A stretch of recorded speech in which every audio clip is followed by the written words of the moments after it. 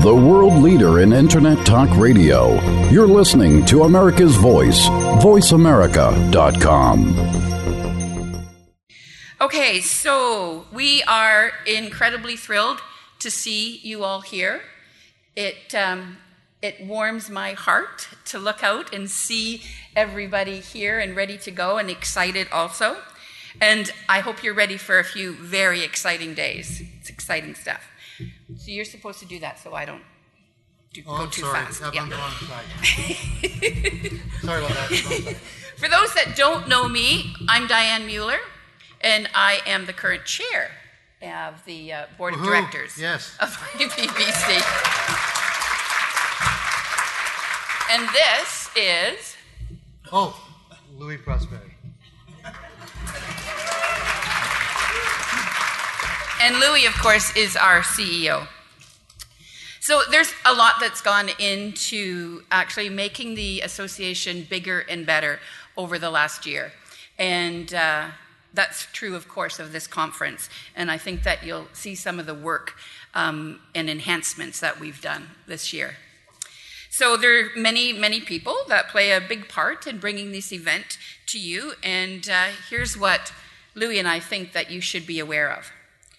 First of all, we would really like to acknowledge the enormous contribution that our two platinum sponsors bring to the association. We could not put on this conference without them. So, Sage and Intuit, big, big, big round of applause.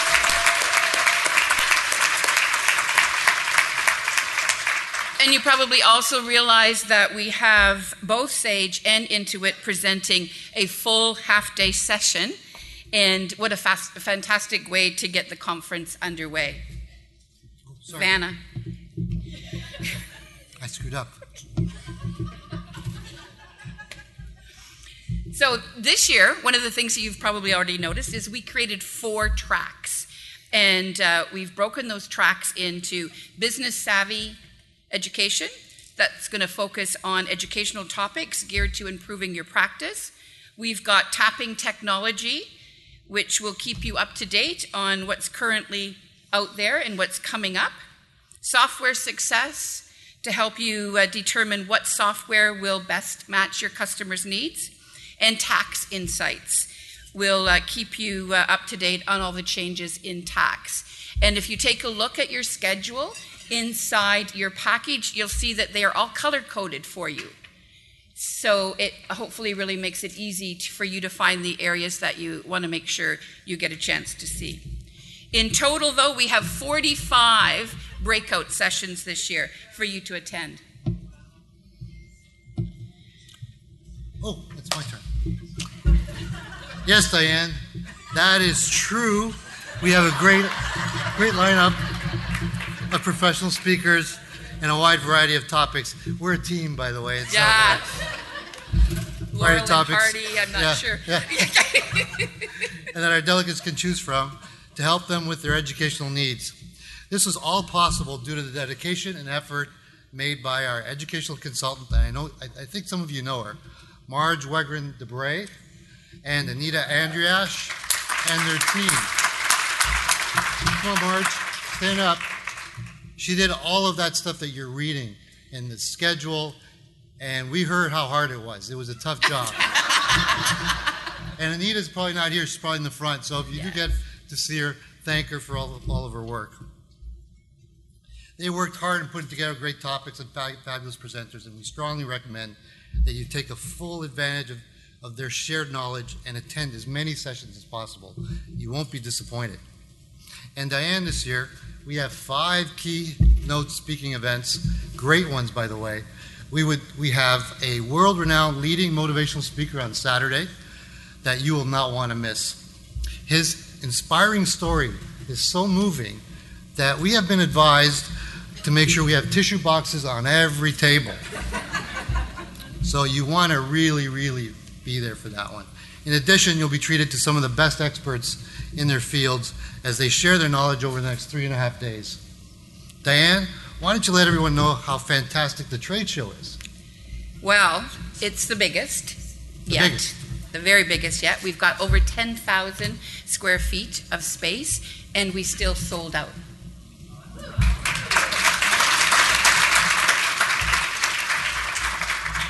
Our sponsors are the leaders in the industry, so we're really, really thrilled to have them all here and wanting so much to be a part of IPBC.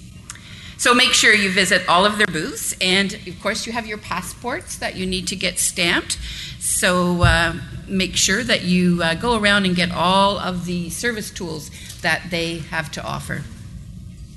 Well, that pass stamp board, if you get it all stamped, the prize is a car. No, not really. I think it's an iPad. But pretend it's a car and get them all stamped. Yeah.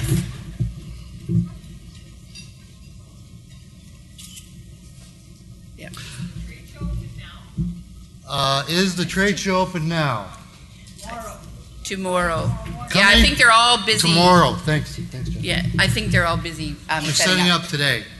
So, Diane, that was great news about the trade show. Wasn't it? It was fantastic. Amazing. We have some fun events for all of you as well, such as a cocktail party in the trade show on Thursday, where everyone has a few drinks, some finger food.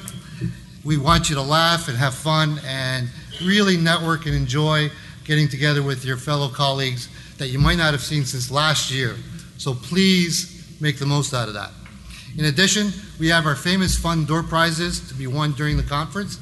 And you know that car that I was talking about? It's not there either. So just to let you know, it's not there.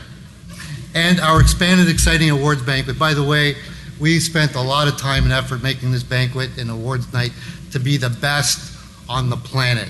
Thanks to Alan Salmon and his tier. Alan down there was the chair.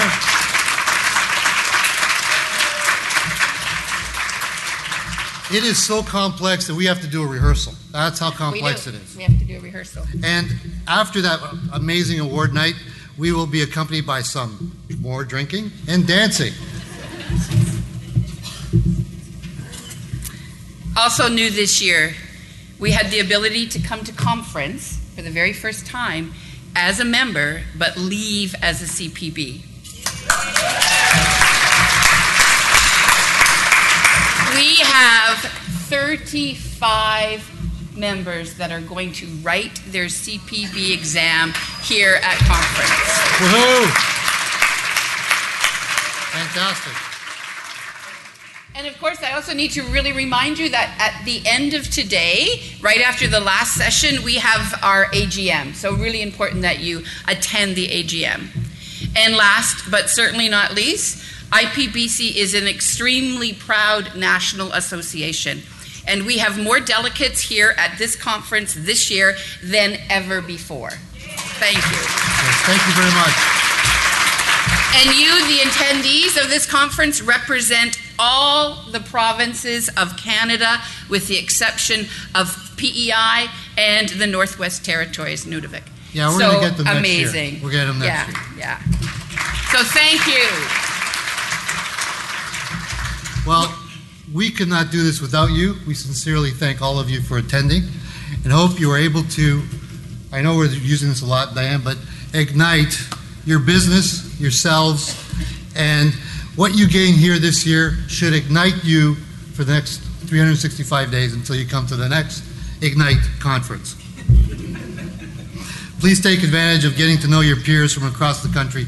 This is a great place for networking and seeing people and talking to people that are in different sections of the country to see if they share your similar needs and issues. It is fantastic. And we know that from conference to conference, people have established great relationships across the board. They go on for years and years and years. Yeah, attend as many sessions as you can and enjoy these events. By the way, before I go, if y'all look over here, this is brand new for us. This is Voice America. They'll be live broadcasting our keynotes, today's session.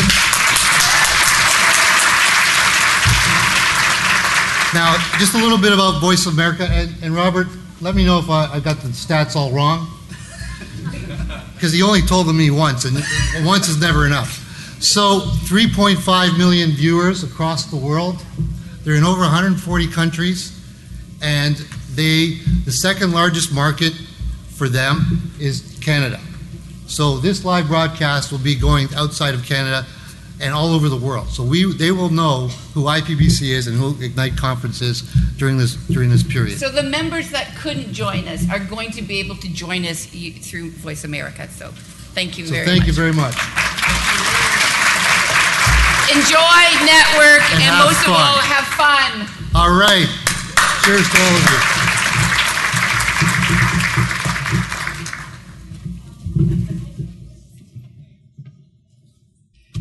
Good morning, everyone. My name's Beverly Haggins, and I'm a member of your board of directors. Last February, IPBC was very happy to be able to develop a co-marketing plan, an agreement with Sage, and it has worked extremely well, and we're looking forward to expanding on that relationship in the future. In July, Louis and Diane spoke at Sage Summit, and we'd like to thank Sage very much for that opportunity. This morning, our speaker is from Sage is Ed Kless. And because his bio is extensive, forgive me, but I have to read it.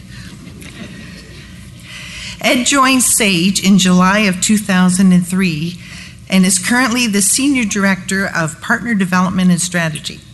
He develops and delivers curriculum for Sage business partners on the art and practice of small business consulting, including the Sage Consulting Academy, business strategy, and customer experience workshops. He also facilitated the Sage Leadership Academy, a year-long program designed to assist Sage software partners develop a continuous process of improvement in their organizations. Ed is also the co-host of the Voice America talk show, The Soul of Enterprise, Business in the Knowledge Economy with Ron Baker, founder of the VeraSage Institute, where Ed is also a senior fellow. Prior to joining Sage, Ed worked with Tipping Point Advisors, an organization dedicated to the growth and development of software implementation partners. In 1996, he co-founded Third Wave Business Systems, a Microsoft Dynamics GP partner that grew to 20 team members and $5 million in revenue. At Third Wave, Ed developed the implementation methodology and led the CRM and ERP consulting teams.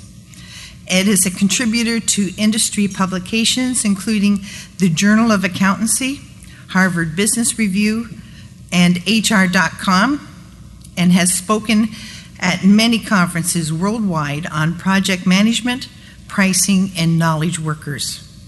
He is also active in the Information Technology Alliance, ITA, Toastmasters, and is a senior fellow at the VeraSage Institute. He lives north of Dallas with his wife and 2 children, and in 2010 ran for the Texas State Senate as a Libertarian. So please join me this morning giving a warm welcome to Ed Kless. Thank you so much. All right, before I get started here, first a huge shout out to my new friends, Matt and Kyle.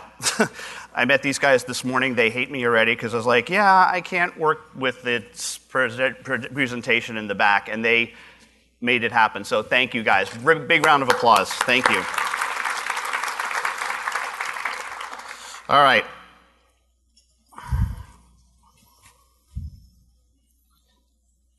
Making sure I'm all working here. There we go. Good. The colossal misunderstanding of our time. The colossal misunderstanding of our time. I love that word, colossal. Is the assumption that insight will work with people who are unmotivated to change. The colossal misunderstanding of our time is the assumption that insight will work with people who are unmotivated to change. If we can just get them to understand they completely see it our way. If we can just give them that one piece of information that they go, oh, I get it now, right? And it doesn't work like that. This is a quote from Dr. Edwin Friedman, who wrote, in my opinion, one of the best books ever on leadership, Failure of Nerve, Leadership in the Age of the Quick Fix. He says that this idea, this concept of just providing insight to get somebody to understand is absolutely universal. It applies everywhere. It certainly applies to spousal relationships. Does that make sense, folks? I know there's a couple of married couples out there in the audience, okay? Spousal relationships, parent-child relationships. As I was talking to somebody yesterday, they said it actually applies to parent-child relationships the other way, in other words, with elderly parents, right? Right? And it seems to be universal. It applies in our homes with, like I said, our children, in our neighborhoods, our civic organizations that we're a part of, our churches, temples, mosques, whatever, all of this, and all the way on up to international relations, right? And just to give a quick example, and I don't mean to be taking sides on this, but what part of, we're going to take you out did Saddam Hussein not understand in 2003, right? We got 250,000 troops. Unless you let the UN inspectors in, we're taking you out. Now, I'm not going to take a position on that, whether that was right or wrong thing. I'm just saying, see, he was unmotivated to change, you see. Right? He couldn't change. So the colossal misunderstanding of our time is the assumption that insight will work with people who are unmotivated to change. Now, piggyback that with another quote from Eric Shinseki. I'll tell the story about Eric Shinseki in just a few minutes. But he says, if you don't like change, you're going to like irrelevance even less. If you don't like change, you're going to like irrelevance even less. Now, this is extraordinarily ironic that Eric Shinseki would say this. Anybody recognize that name? Probably not here, Canada. Maybe a couple of you, yep. Okay, Eric Shinseki, when he uttered this quote, he was the chief of staff of the U.S. Army under the first Bush, first Clinton, I guess I got to say, sort of now. Here we throw off a king 250 years ago, and now we have like families that are coming in and replacing it. It's a very weird thing. All right, so under the first George Bush into the first Clinton, and he oversaw the transformation of the United States Army when it went through a very interesting time, which is, of course, the end of the Cold War. I mean, if you think about it, in 1988 or so, to be very glib about it, the strategy of the United States at the time was to blow up as many things as quickly as possible. That was like our big overarching strategy. How quickly can we do that? Remember, we had this mutually assured self-destruction thing going on with the Soviet Union. Remember that whole thing? Right? All right. So that was the strategy. Well, the strategy on September 12th, 2001 became find one guy hiding in a cave in Afghanistan, we think. Right? That is a huge transition from just think about that from an organizational standpoint, to take a military organization that was, one strategy down to find one guy. And Eric Shinseki oversaw a lot of those transition processes that happened. Now we can, again, debate whether or not he was successful at it. But what's really ironic is that he later went on, and more recently went on, to be the Secretary of the Veteran Affairs, where he was ousted completely in under horrible circumstances, where the Veterans Administration in the United States was doing an awful job serving the veterans. Right? So what I think this proves is that we can utter a brilliant quote like, if you don't like change, you're going to like irrelevance even less, and fully not understand the implications of what that is. Right? So knowledge does not equal understanding, folks. Knowledge does not equal understanding. What I hope to share with you over the next, I guess it's 3 or so hours, don't worry, I will give you a break, and just let me know when it's time. I tend to just keep going, and many of you know me. So just like, Ed, you've been, it's coming, And I do want to make sure that we make this as interactive as possible. I know that this is difficult and challenging, and I'm up here with lights in my eyes and I can barely see you, but I do want to make this interactive. I do want people to ask questions. So please, and I know you're not shy. I've been at this conference for, 5 years? So I know you are not shy. So if you have questions, if you have a comment, if you want to start a conversation about something, let's do it, all right? What I hope to seek to do today is help you make this change, this transition from being organizations that do a lot of what I'll call logic work, right? Logic work, making sure that people's books are good and so that they have the right information so that they can make decisions. And that's important stuff, right? That's clearly important stuff. We can't have that. But what I hope to help you make the transition to is to be able to take that and move it to the next level and do what my colleague at VeraSage, Tim Williams, calls magic work, right? What's interesting about the magic work is the magic work requires that the logic work be done. You can't do the magic work without first getting the logic work done. And what's difficult about that is oftentimes our customers, once you get the logic work done, are like, okay, I'm done, thank you. Move on. And you're like, but if you just let me do this one more thing. Well, no, that's okay. I've paid you enough. No. Right? Laughter is a confession, by the way. So I know if I'm hearing laughter that this is happening. All right? So this is the kind of thing. And so this is a truism, right? We have a lot of challenges with this. So how is it that we can make a transition in ourselves first? Because the colossal misunderstanding of our time is the assumption that insight will work with people who are unmotivated to change. In this case, your customer is not motivated to change to say, hey, yeah, bring on some of this added logic, that magic work, right? So what are the things that we can do? What are the questions we can ask, not only them, but ourselves, to perhaps change the way we think about stuff? And that's really the biggest challenge. It's not about changing your customers. Right? It's not about changing your customers. It's about changing you and your behavior. As mentioned in my way too long bio, I apologize. We've got to cut that down. I have two kids, and I read the business books, and my wife reads the parenting books, and then occasionally we compare notes. And we're pretty sure that you could just take a business book and make it a parenting book by just doing global search and replace on certain words. Right? And vice versa. You could take the parenting books and just make it. And I remember this one book that she was reading called Love and Logic, very interesting child system that's in place. And she's like, I don't like this book. I don't like this book. I'm like, well, why don't you like this book? Because this book is saying, I don't change the kids, I change me. I read this book because I want to fix the kids. Right? And I'm like, yeah, see, no, it doesn't work like that. Like, oh, I don't like this book. All right, so that's the premise. That's our prelude for what we're going to talk about today. All right?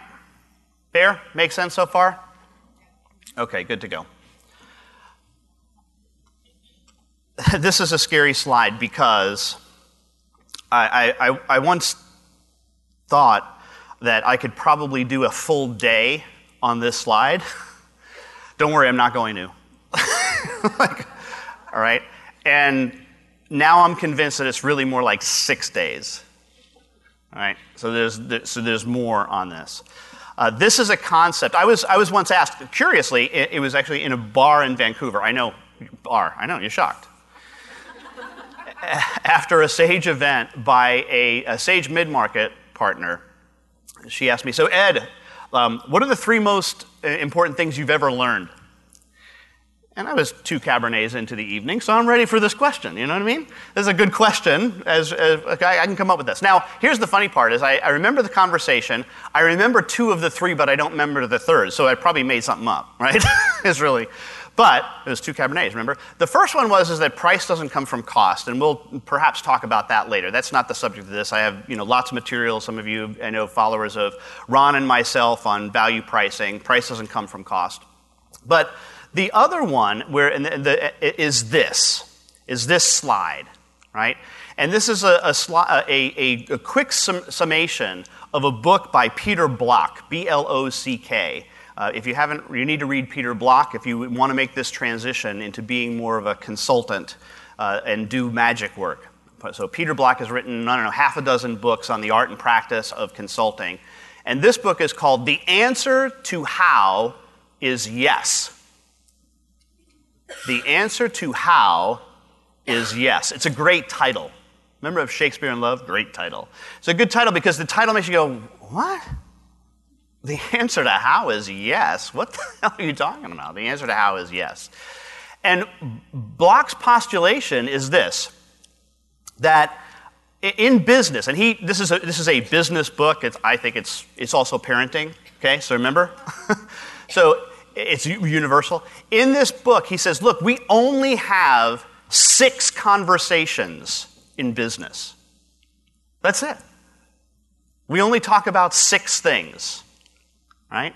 And this is presented on the left-hand side of this. How do you do it? How long will this take? How much does it cost? How do we get those people to change? How do we measure it? How have other people done it successfully? It's like every conversation that we have in business is really a variation of one of those 6 questions, right? Now, certainly the it changes from, say, industry to industry, from company to company, from customer to customer, right? From maybe how inside your organization, from the different people that you're dealing with. So the it certainly changes. And that's kind of broad and universal. But the nature of the conversation doesn't, right? And Block then says something pretty profound. He says, look, these 6 questions, there's nothing wrong with these 6 questions. These are good questions.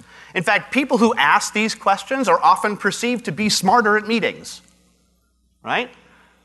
He says the problem is that these 6 questions are defense mechanisms against change. These are our human natural defense mechanisms against change. In other words, if we don't want to change, if we don't want our situation to change, what we tend to do is we ask a bunch of how questions at people, right? So somebody makes a proposal. Oh yeah? How are you going to do that? Well, how long is that going to take? That's got to cost a lot of money. Really? How are you going to get our people to change to do that? Well, how have other people done this? Do you hear yourselves now, right? He says, we can't avoid this. Like, once you learn this, you're not like, okay, now I won't ask any more how questions. No, it doesn't work like that, right? You're gonna find yourself asking how questions because that's what we do, right? As human beings, it's our defense mechanisms against change. He says we just need to be aware of it. There's nothing wrong. He says nothing immoral, unethical about these questions. They're good questions. He says the problem is, however, is that they are asked, and I would add, and answered. They are asked and answered too early. They are asked and answered too early in the process. And what they do is they shut down the possibility of change actually occurring in the organization. Right? Let's just pick one, and I'm going to go through all of these, but I'm going to start with the how long is this going to take? How long will this take? Now, first of all, there's a challenge in this question because oftentimes when professionals are asked this question, especially by customers, how long is this going to take, right? They think that what the customer is asking is a question of price, right? What they think, how long is this going to take you? When your customers ask you, how long is this going to take you, right? You interpret that, many of you interpret that as, okay, well, that's 4 billable hours. That's how you interpret it, right? That's not what they're asking in most cases. Most of the time, what they're asking you, they're not asking you a question of effort, they are asking you a question of duration. They're asking you, when can I have it? How quickly can you get it to me? That's really the question. So we have to be careful about misinterpreting that question, especially when we come from the billable hours thought process behind life, right? Because that's not what they're asking. But even that, let's just say that we do interpret it correctly as how long is this going to take? We do interpret it correctly as duration. They're asking a question of duration. When is it going to be done? 3 months, 6 months. Notice that it doesn't matter what your answer is. They can refute it. Well, how long is this going to take? Well, 3 months. Phew, that's too long. Or, we could never get it done in 3 months. See, it doesn't matter. Your how-based questions, the defense mechanisms against change that people are asking, are setting you up because they don't want to do whatever it is that you're suggesting. So they're coming up with a reason, a rationale for not. So they throw this, how long is this going to take at you? And it doesn't matter what your answer is because I can refute that. It's easy. It's not too long or too short. That makes sense? Right? So that's the danger in that question. How do you do it? How do you do it? Anyone in this room been asked, how do you do it, over and over and over again by the same person? Laughter's a confession, so yes. Yeah, well, it happened to me, right? Happened to me. How do you do it over and over and over again? The one that I remember in my mind, his name was Frank. I'll tell you the story of Frank throughout the day. Frank was the warehouse manager at a wine store in Manhattan. They had a warehouse in location in Brooklyn, and he was the warehouse manager in Brooklyn.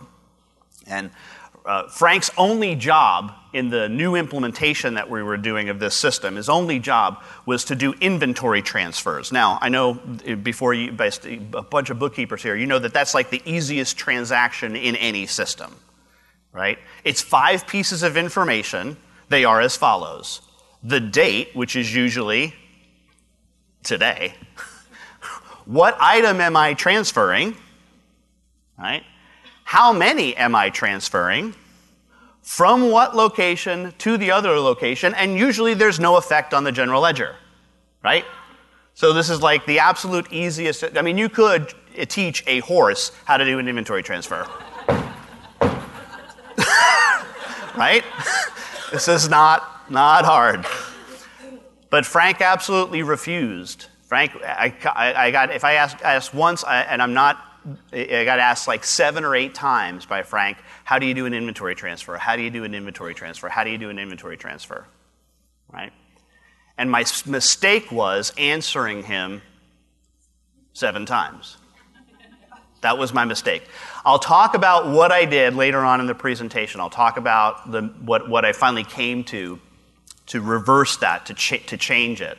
It's probably one of the most profound moments in my consulting career, that what would happen with Frank. But, so how do you do it? How do you do it? How do you do it over and over and over again by the same person? Sometimes the first how do you do it question is legit, right?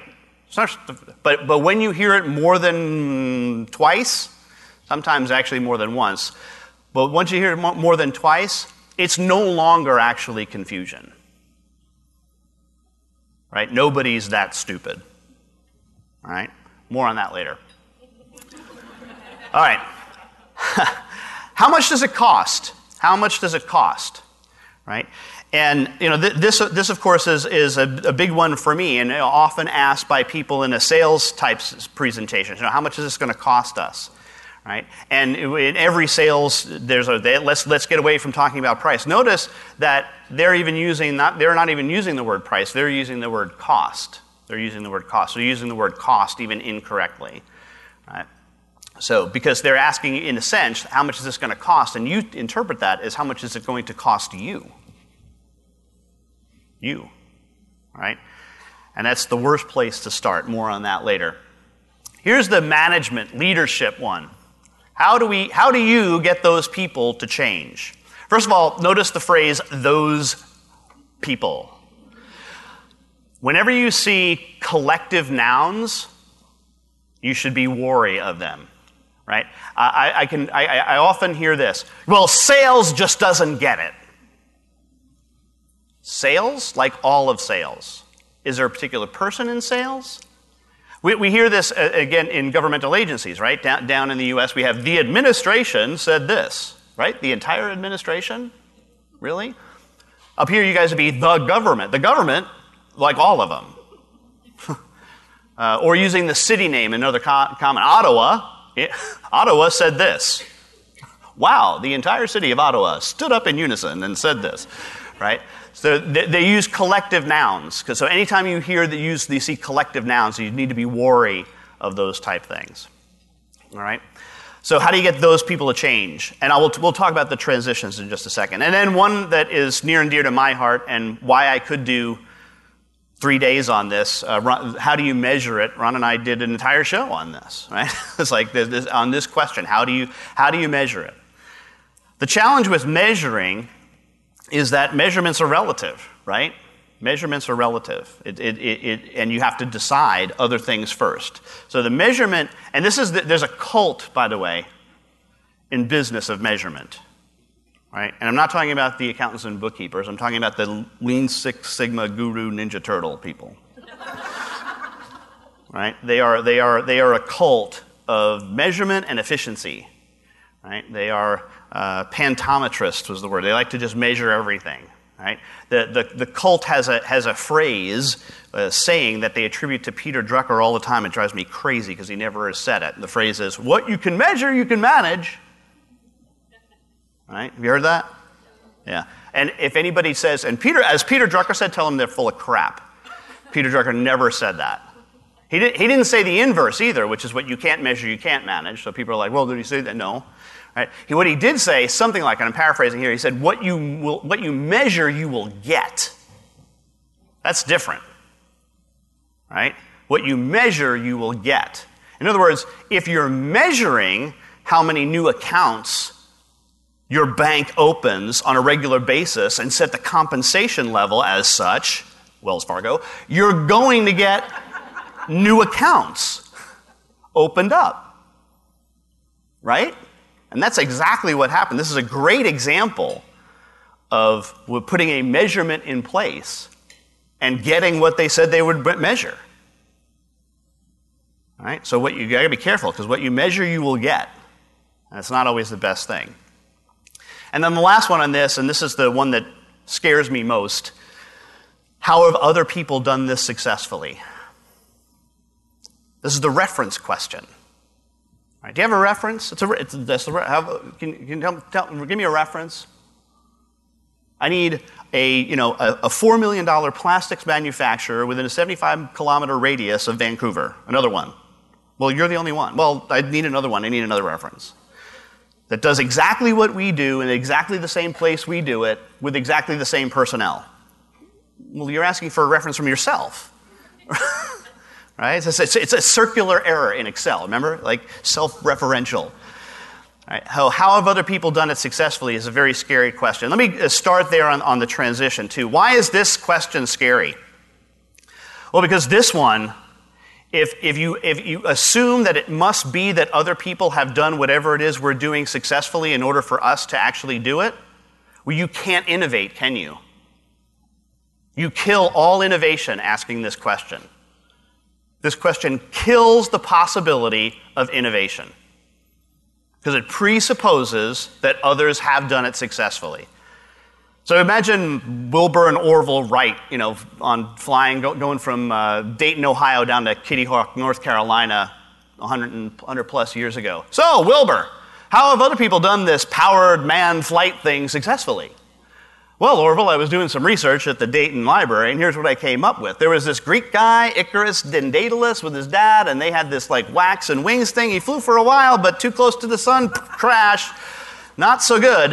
We also had Leonardo da Vinci, the smartest person who's ever lived, really, and, well, he invented no less than 4 flying machines. 4, none of which get off the ground when people have built them. Well, actually, one gets off the ground. It's called the heliocopter, but all it does is hop and then completely destroy itself after about 10 hops.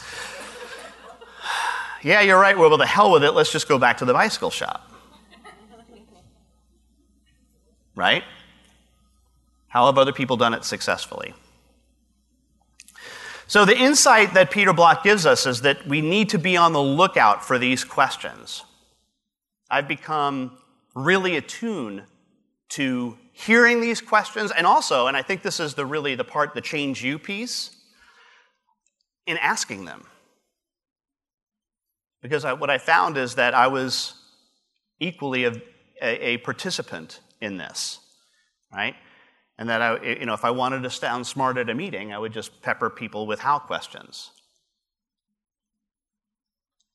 It's a weird dynamic, isn't it? Like when that happens at a meeting, it's like somebody drops an idea on the table, and then these how questions come up, and then it's like the vultures descending on a animal on the Serengeti, right? It's like everybody starts ripping. Oh yeah, that'll never work. And all that's left after about 10 minutes of conversation is the bones of the idea left on the table, and then whoever is in charge of the meeting says something intelligent like, "Anybody else have any ideas?"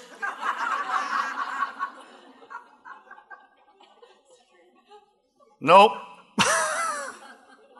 No, I haven't got any more. So, all right. So, I become especially attuned to myself. Let me give you an example of this top one. How do you do it? How do you do it? This is about 4 years ago, 3-4 years ago. We had a new expense system at Sage. I'm famous for not doing expense reports, right, Ray? Yes, he is. It's my thing. If I have a fault, I stand before you. I'm like bad, right? I know. Anyway, this is 4 years ago before Ray was my boss, so it's fine. So we get this new expense system in, right? And I hate this new system. I didn't like the old one, but like the new one, I hate even more, right? So it's like even worse. I actually did call HR at one time. True story, by the way. I did call HR and filed. I said I wanted to file a complaint against the new expense system. It was creating a hostile work environment. and they're like, "Ed, you work at home alone. How can this be a hostile work environment?" Because I want to kill myself. Don't you understand? I want to kill myself having to do that.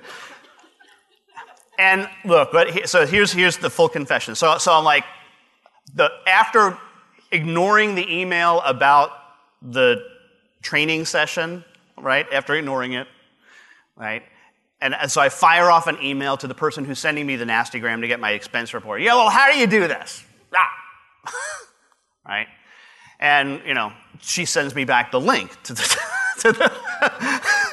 training so I could do this. Right? So, and I finally realized that I went through it, and then I did have a question. I couldn't figure something out about one particular item. I calmed myself down, got to the point where I was able to get most of it in. But there was one thing and I realized that I had thrown this "how do you do it" question out at this person, right?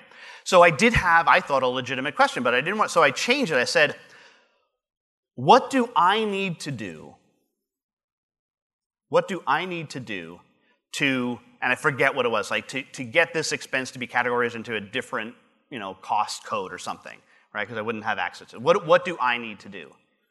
And when you know what I got, same person, what I got, well, I didn't get a link, right? I didn't get a link. I got a phone call, and she said, "Okay, this is," and she led me through it, right? And I think the difference is, it was in my question. You see, right? Because if you ask somebody, "How do you do it?" what are you doing to them? Yeah, you're giving them a to-do, right? That's the key, this use of the second person pronoun in this one. How do you do it? Right?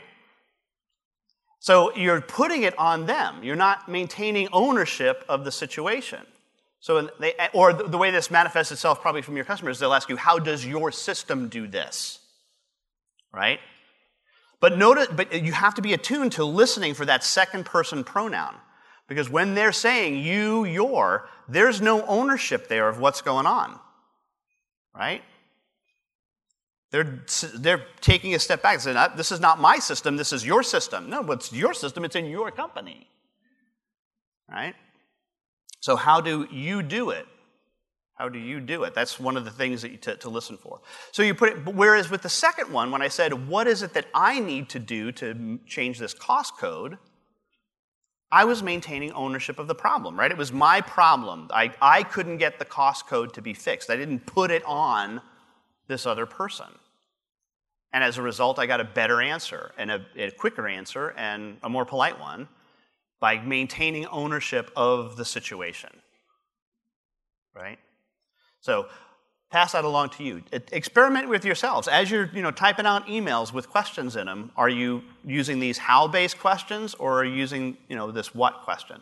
So let's talk about this first one. How do you do it becomes what Block says we want to help, and here's the link in all of this, is like you don't just say, oh no, you can't ask a how question, you should ask one of these questions. This is not a search and replace thing. It doesn't work like that, all right? You actually, as a consultant, have to guide people on making the transition themselves. You have to help them ask the new question, right?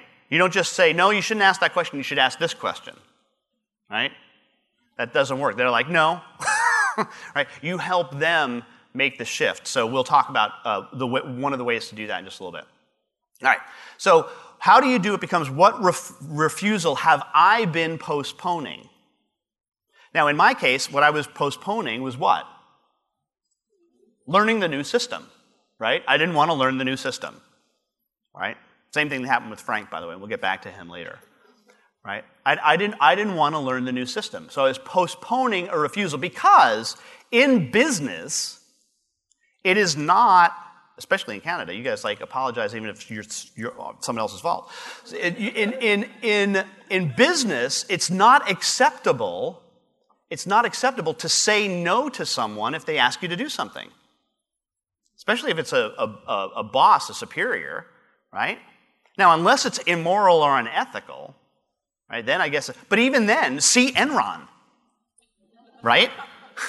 WorldCom, there's plenty of examples, Wells Fargo, right? There's plenty of times where, even people knew that it was unethical or immoral, and my boss asked me to do it, right? So and that's kind of the culture. It's not proper to reject an answer. So as a result, we, then when we're asked to do something by a boss, what we do is we postpone saying no, right? We don't say no, and we call it, by the way, procrastination. That's what we do. So I had a boss long before Ray who is an idea factory. I mean, this guy, it was overwhelming. Drinking from a fire hose, just spurting ideas at you. And most of the time his ideas were pretty good, but sometimes it's like, dude, that is stupid. Right? But I didn't say that, right?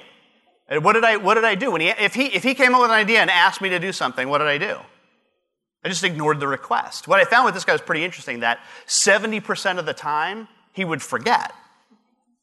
Right? So it was only about 30% of the time that he would remember the request, because he never put an email. It was just off the cuff. So 30% of it was great, because now I even found that it was, and what did I say, by the way, when he came back to me? So, Ed, where's the blah, blah, blah, blah, blah that I asked you about last week? What did I say? Yeah, I was just about to get to do it, right? That was next thing on my list, right? Okay, so what I found with him is that it was even worse than that, like this. Even after the second request, I could ignore him, and 70% of the time he would forget the second request, right? So it was really, I waited for third request. Now, I want you to think about that. It was 30% of 30, so it's like less than 10% of the time did I actually have to do anything I didn't want to do. It was pretty good. So it was, I mean, it's a good strategy, right? So, but you see, that's probably the hardest one to understand. The transition is how do you do it? Becomes what refusal have I been postponing? So, in other words, I can't say no. I shouldn't say no. So I just postpone saying no. I just put off saying no, right? And then maybe in some of those times I would finally come back to him and say, look, I don't think this is a good idea, and here's why. Right? And then I would have that more challenging conversation occasionally. Okay, so that's the first transition. The second, how long will it take me? What is the commitment that I'm willing to make? Notice that, the different question there, right? We talked about how long will it take it doesn't matter what the answer is, right? It doesn't matter. They can just say 3 months, it's too long, too short. But if they're instead asking themselves, what is the commitment that I'm willing to make? Or what is the commitment that our organization is willing to make? Well, then timing doesn't matter quite as much. Right? It doesn't matter whether it's 3 months or 6 months. We're committed to getting this done at some point. right? That doesn't mean that we don't have target dates and due dates and all that stuff. It just means that, no, it's about a commitment to making sure this happens. By the way, there's a difference between commitment and support, by the way. There's a difference. We'll talk about that later. We want commitment from people, not just support. Look at those are another two words that I'm very watchful for. When somebody says, yes, I'm very supportive. Right? I think air support, right? They're flying up at 30,000 feet, like we're down here getting shot at, and you're, oh, hi, guys. Right? Air support. Okay. How much does it cost become, what is the value of it to me? Right? What is the value of it to me? And then from that, and this if you've ever come to any of Ron Baker or myself stuff, we concentrate on shifting this question, right?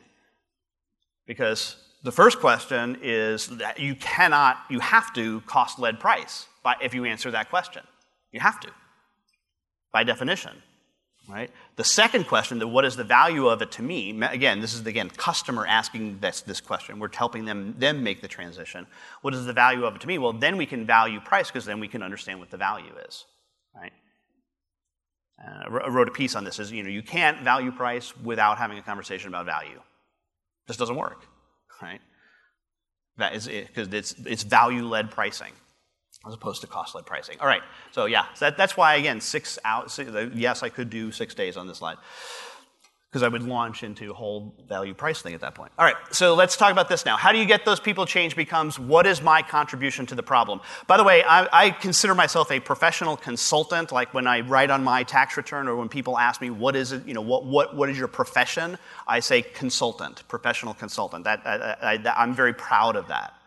Right? And we'll talk more about what a consultant is in just a few minutes. Right? So that's what I am. You have arrived as a professional consultant when you can help somebody make this transition, especially someone in a leadership, management, CEO, owner role, when you get them to realize that, oh, it's about what I'm doing. Right? The place where I see this the most often, it's glaring, and you probably have seen this, you guys don't necessarily work with these folks on a regular basis, but is in the sales team when they're implementing a CRM system, right? I used to do CRM systems, and one of the questions that we would ask is, are you going to expect that your Eagle salesperson is going to use this system, and if not, you will fire them if they don't? And if they say, well, no, this system isn't for the Eagle salesperson, this is for all of the morons who don't get it, then my advice to them was, do not implement this system. It will never work. You will never get it to work, right? Because if they are not willing to get rid of people who won't use the system, even if it's the Eagle salesperson, it's never going to get implemented, right? Because what they're doing is they are in that position. They're the ones who are creating the problem, right? And it really is hard for some people to reflect on that and understand that. So, what is my contribution to the problem? When you get a leader, owner, as I said, CEO, asking that question, what is my contribution to this problem? What is my contribution to the very thing that I complain about the most? I like the way that's phrased. What is my contribution to the very thing I complain about the most? Think about that one in your lives, by the way. That's a good question to reflect on occasionally. Right? What is your contribution to the thing in your life that you complain about the most? There's probably something that you do that reinforces that. Like, oh no. Yeah. All right. The next one. How do you measure becomes what is the judgment I need to make? I alluded to this earlier. All measurements are actually judgments in disguise. All measurements are judgments in disguise. There is no such thing as an objective measure at all. Right? All measurements are relative. How fast am I moving right here? Really slow. Like, you're not moving at all. You're really not moving. 0 kilometers an hour. All right. See how I'm doing the conversion thing? I'm pretty good with it. So I'll mess up at some point, but I try. I try to do the search and replace with the audience. Okay. So 0 kilometers an hour. Now this is going to be the hard part because I know the next part of this speech that I have, the spiel that I have, it's all in miles an hour, so I'm going to have to do like the metric thing in my head. All right, so we'll give it a shot. All right, so 0 miles an hour, unless of course you're looking at me from a point above the Earth, and you see that the Earth is going around at 1,500 kilometers an hour. No? I don't know. It's fast. It's 1,000 miles an hour. I know how much it is in miles. So it's 2 point something, right? Whatever. All right, so it's fast. So you see, but from that perspective, I'm moving fast. And then, of course, north of the solar system, you would see that the Earth is going around the sun. And, of course, the entire solar system is going around the center of the Milky Way galaxy at a number that it doesn't matter whether you use miles an hour or kilometers an hour because it's really big, and we can't even comprehend it, right? Whew, I'm tired. That's moving fast. Right? This is Einstein's theory of relativity. This is what it is, right? It's like the motion is relative to the position of the observer. Well, the same thing is true of any measurement, right? Inside, it's relative to the organization. Relative, like, well, sales went up 5% this year. Is that good or bad? I don't know. Relative to what? I don't know. Right? So all measurements are judgments in disguise. Even money is not, this kind of freaks me out. Like if I lie awake at night, money does not have any objective value, right? It's just we agree, right? It's just like, hey, this piece of paper, I can get a Starbucks coffee with this. We agree. There's nothing that says that that's really the case. That kind of freaks me out when you start to think about that. But anyway,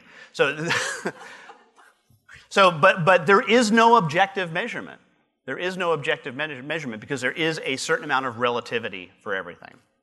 Okay, so what is the judgment I need to make is the better question, right? Not what do I need to measure, but what is the judgment I need to make? What are we trying to judge? People are very uncomfortable with the word judge. I don't want to judge. I want an objective measurement that I can throw at somebody. All right, this is why we try to turn judgments and turn them into measurements, like on annual performance appraisals. Well, it's an objective measurement. You're a 5.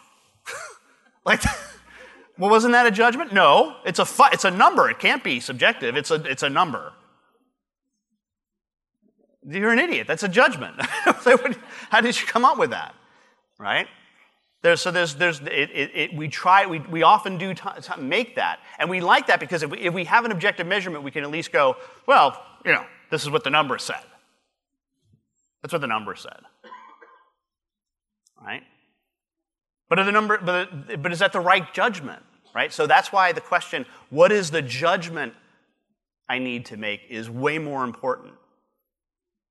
And then this last one, I talked about Wilbur and Orville. This is the question that they asked. What do we want to create together? We want to create a machine that does powered manned flight. That's what we want to do. That's what we want to create. It doesn't matter to me that it hadn't been done before. In fact, that's the point. Right? So what is it that we want to do? What do we want to create together as a group, as a team, as a company, as an organization? This is to me the scope question. A lot of people ask scope in a lot of different ways. This is to me is the scope question. That's the scope. What do we want to create here? Right? And I love the word create. All entrepreneurs, we have a radio show dedicated to this. Entrepreneurs continue the work of creation. That's what entrepreneurs do. I love that notion. It's one of the reasons why I love coming to this conference, because you guys are entrepreneurs. You work with entrepreneurs. I've often said this, that I hope that Sage is entrepreneurial in the way that we are dealing with you in a lot of cases. So why I love my job, because I do one job and I get 3 times the benefit. Like I help Sage, I help partner organizations, I help you guys, and then hopefully you're going to take some of this stuff forward and bring it forward to your customers. Right? It's like, remember Norm got the beer tasting job on Cheers? That's how I wake up every morning thinking, great, how can I help more people create today? Right? Create new stuff. So what is it? What do we want to create? What I love about these questions, too, is that once we get through and answer these questions, it completely changes some of the how questions to make them more relevant. So if you answer the question, what do we want to create? Does how have other people done it successfully make any sense anymore? No. But there's a new and better question that emerges, which is, what can we learn from other people who have attempted to do this? You see, that's a great question, right? What can we learn from Leonardo da Vinci? What can I learn from Icarus and Daedalus, right? What can I learn from the birds, watching birds fly, right? What can I learn? So by asking these questions earlier on, it actually changes the notion and relevancy of these other questions. And that's one of the reasons why this is one of the 3 most important things I've ever learned. All right? Before I move on, are there any thoughts or questions on this? Because this is some deep, heavy stuff. Nope, no. Good. Okay, that's all right. Oh, yeah. Okay, good. In the back. Shout it out. I got to repeat the question, so shout it out.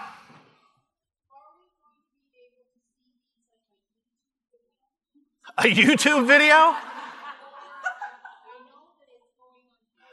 Is being recorded. Yeah, you got to listen to it. Yeah. No, these would be all available via like a podcast type scenario, situation afterwards. Cool. You can turn me off at any time. Shut up, you. Yeah, okay. Thought, yes, thank you. I should have said that. Thank you. Yes, thoughts. Yeah. So my perspective on that, I started like 3 years ago with value billing. Pricing? Okay, yes, you started value pricing. Yeah, good, great. And that started a change. Mm. And I changed it. Yep. And so it takes time. Yes. That's Yeah. my thought. It takes, yes, and I will say this. I will say this. Like, and here's the bad news. This is not one of these conferences, because I do actually see some young faces in this room. But most of the conferences that I speak at, it's like, well, what's the average age of this conference? And the answer is 1 year older than last year.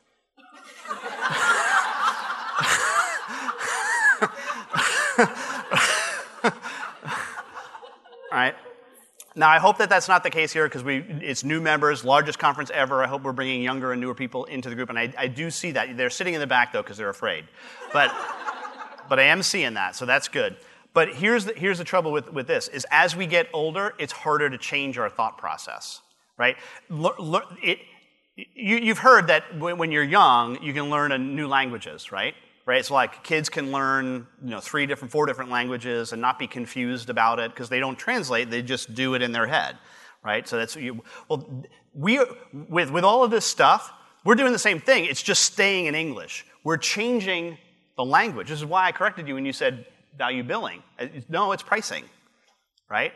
Because you're actually changing the language, so it's just as difficult. So it's like learning a new language in a sense. Right? So yes, I think this is any of these transitions. You just work with them, and it's an easy 8-month process minimum. And here's the curve: the older you are, the longer the curve is.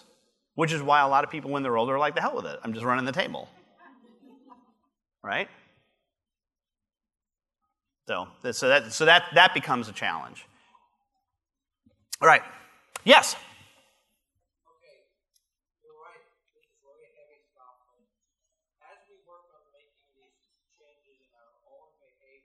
Right, as you make the change in your own behavior, And then I find that we come across, say, prospects. Yep. Who don't share our values. Yeah.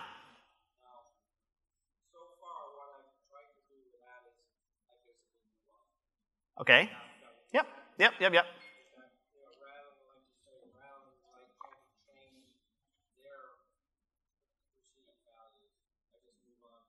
Yeah, okay, yes. Thank you. Are you asking me how do you get those people to change? In all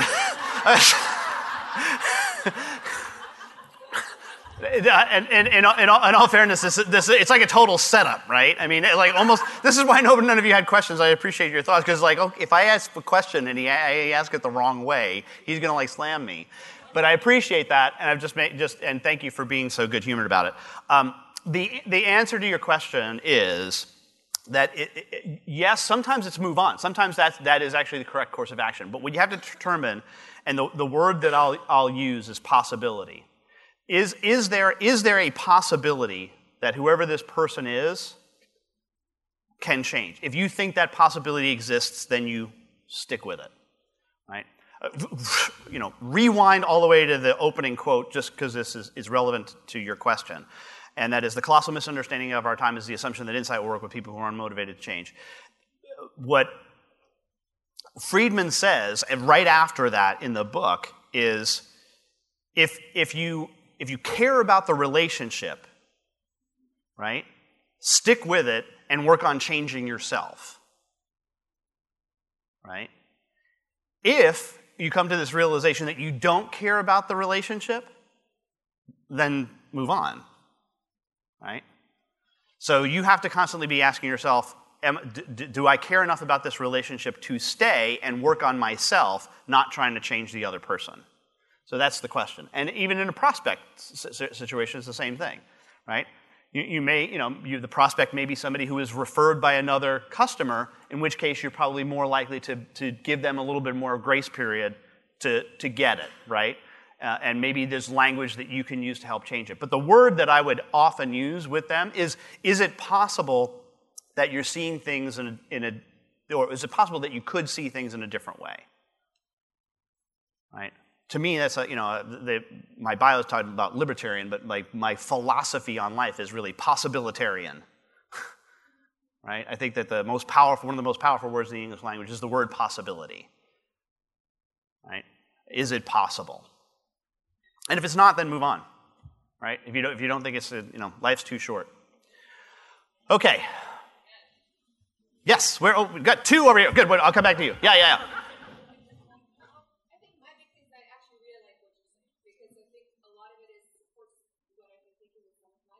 Uh-huh. I think the big issue for me is more how you make that shift between the logical and the magical. Because right. If I look at my client base, about 60 will say 70% really it's going to stop at the logical. That's kind of where they're at. Right. But then to make that fundamental shift, to be able to jump, and then the whole measure point. Yep.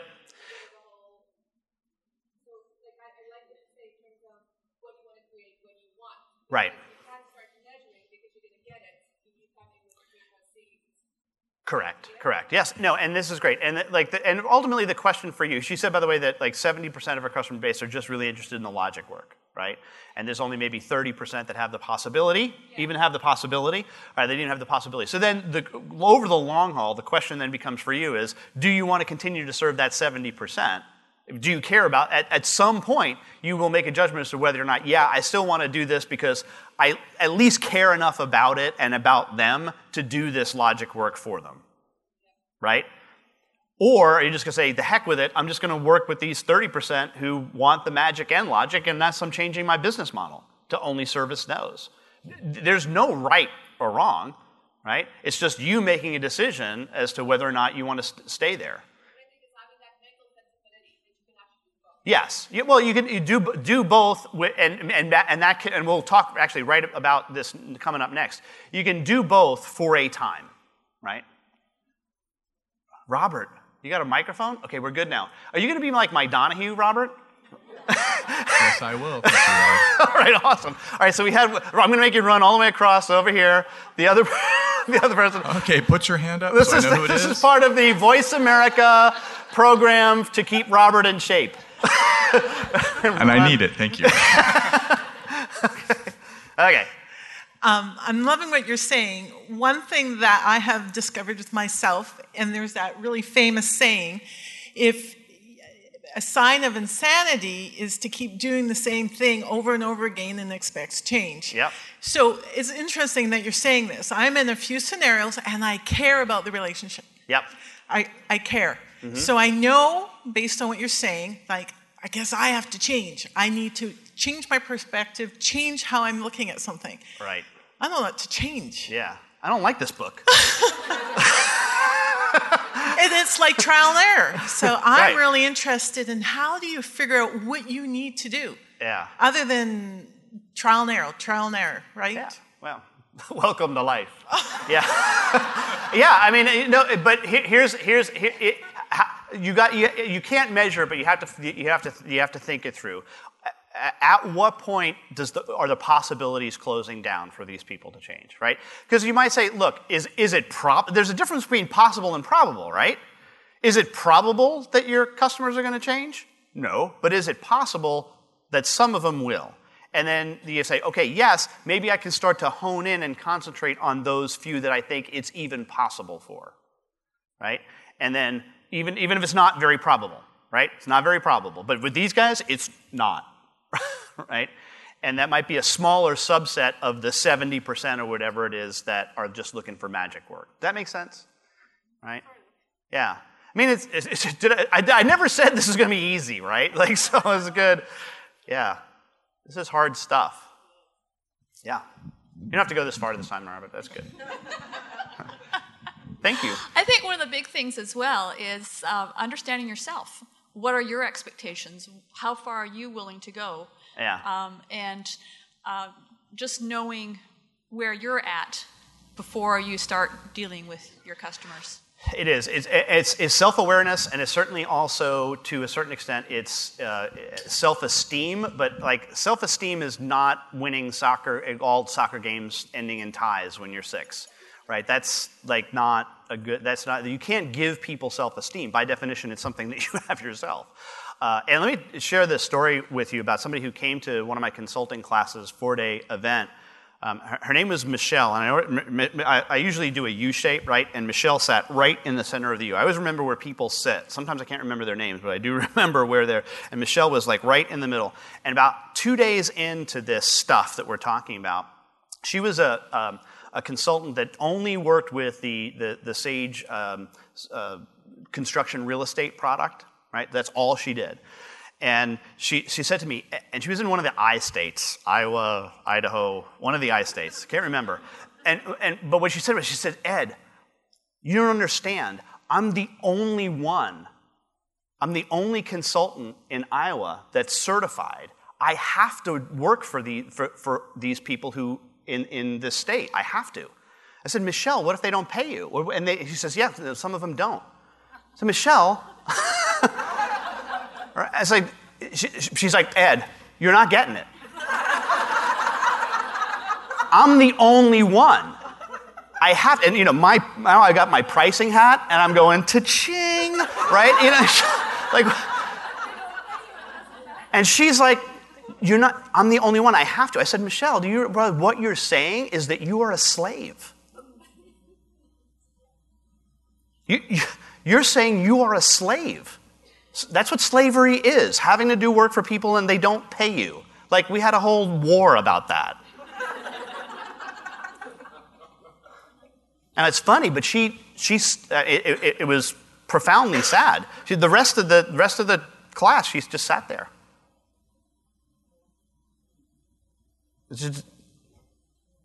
She could not comprehend at all. It was profoundly sad, actually, profoundly sad.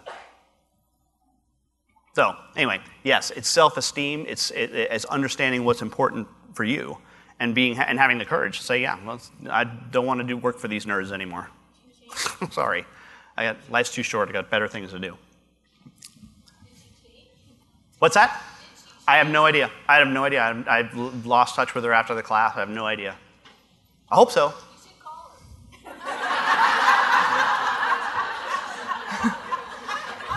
I'm the only one. Okay, in the back, yeah. Entertaining as always, Ed. So I was just kind of listening to everything, and I think what it comes down to is the value conversation at the beginning. Yeah. So, like with me, from the beginning of my practice, I always thought about what kind of customer do I want, and what do I want to do, and then when I have somebody come into my office, or if I'm casually meeting with them, I actually ask what they want, and then I talk about just get into a conversation about, not just what we do, but what they're looking for. Yep. And that way you can see if if you align. Great. And if you don't, maybe it's the wrong person, and you should move on. Because I think I've taken on just a couple of people who weren't the right fit, and I had that gut feeling. Yeah. Didn't work. Yeah. So Yeah. good to move on. Yeah, time to move on. All right. I'm only one slide in. All right. Happy to continue these conversations. I do have some other stuff that I do want to share with you, so I'm just going to kick on to some of the next topics. But if you do have anything that you want to talk about privately on this stuff or these questions, please let me know. I'm happy to engage in that conversation. All right. This is also for a Peter Block concept. Not all the stuff we're going to talk about is Peter Block, but much of it is. And he has a definition of consulting. I believe it was Plato who said that all wisdom begins with the definition of terms. Right? So sometimes we just like to define a term is pretty important. And here's when I say consultant. When I say consultant, someone who is in the practice, the art or practice of consulting, this is what I mean. Someone who has a position to have some influence over an individual, organization, or group, but has no direct authority to make changes. To make decisions, right? No direct authority to make decisions. Pretty good with that definition, right? Some influence over an individual, group, or organization, but no direct authority to make decisions. You can't make a decision on their behalf. You can only advise, consult, right? But you can't make a decision for them. Now, I want to contrast that with, and again, this is a Block term. You can use something else if you prefer, a term surrogate manager, who is a person who does make decisions on behalf of or in place of a manager inside an organization, or a leader inside an organization. You see the difference? This is an A is A kind of thing. You cannot be both to an individual customer at the same time. You are either a consultant or a surrogate manager, but you cannot be both, by definition. Now, I think one of the important things to note is that you can have an individual strategy within your organization to say, we only want to take on engagements where we are in this consulting role. Right? And that, by the way, is my preferred role. I do not like the surrogate manager land. Right? I don't like the making decisions on behalf of or in place of a customer. I find that my power is in helping people make the best possible decisions. Right? That's what my power is. But I don't want to make the decisions. I want to stay outside the organization and have them make the decision. Now, the challenge, I think, becomes is that far too often we think we're in a consulting role. We think we're in this consulting role, and then all of a sudden little micro opportunities come up for us, and we start making teeny tiny decisions on behalf of a customer. Like, oh, well, this is how they really want this set up this way. Right? So we make these decisions, and then over time, and next thing we know, a year later, we're actually in this surrogate manager role where we're making more and more decisions on behalf of them. Right? Now, again, there's nothing wrong or immoral about surrogate manager versus consultant. It's just that they're different. Which one is more risky? Yeah, surrogate manager, right? Which one should you be paid significantly more for? Yeah, okay, because there's a higher risk position, right? And the danger is that a lot of consultants who start in the consulting role get sucked into surrogate manager land and are all of a sudden over and there's been no change to the relationship, the price structure, certainly not the hourly rate, right? which is completely ridiculous because, decisions which are the high value, the magic, right, are like this. I mean, how long does it take to, in your brain, actually make a decision? Nanoseconds, but what's the value of the decision one way or the other? You can't put a decision on a timesheet, right? Made decision on this, 0.0001 hours.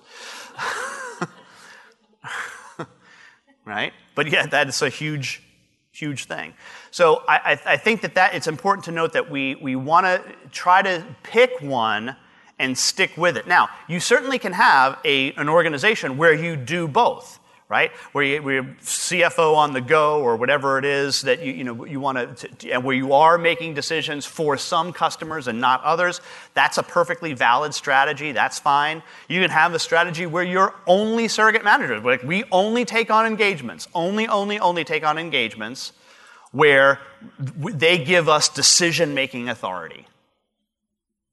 Right? And I'm totally good with that, too. I just think that you need to understand which one you're in and behave accordingly. That makes sense? Right? So we have to get that down. Now, I'm actually going to jump because I want to talk about this. This is where this comes from. This is called this consulting levels. This is one of the few things that I did not steal from somebody else. Right? This is like all the material that I do. Don't we all? Right? One of my favorite books is a book called Human Accomplishment by Charles Murray. Ronna Baker, of course, recommended to me. And this guy, Charles Murray, identifies the 4,002, he's very specific, the 4,002 people who have ever innovated. Only these 4,002 human beings have ever really done something innovative, and the rest of us are just living off of them. Right?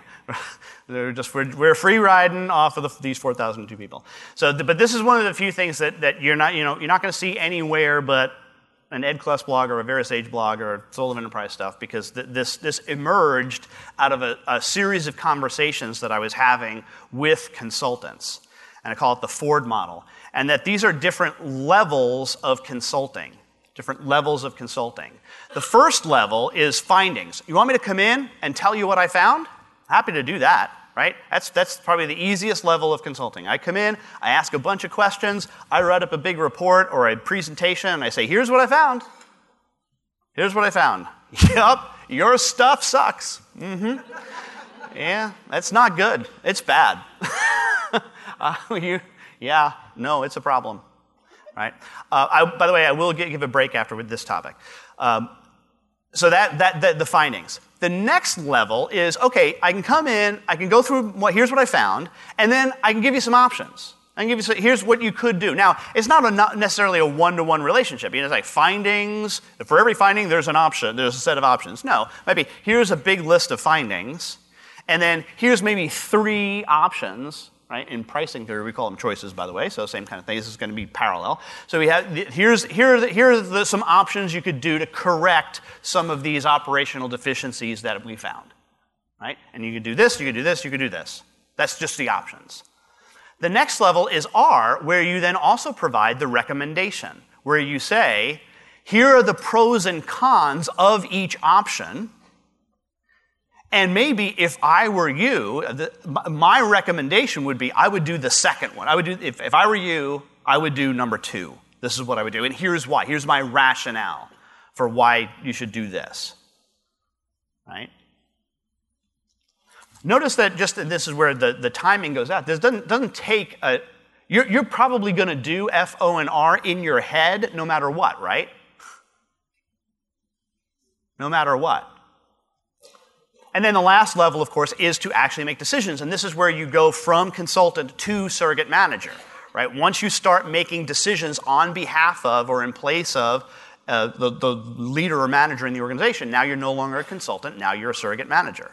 Right? So this is the way that the layers go. Now, I think it's critically important to ask up front in a consulting engagement, what level of consulting are you looking for from me? Right? What level are you looking for from me?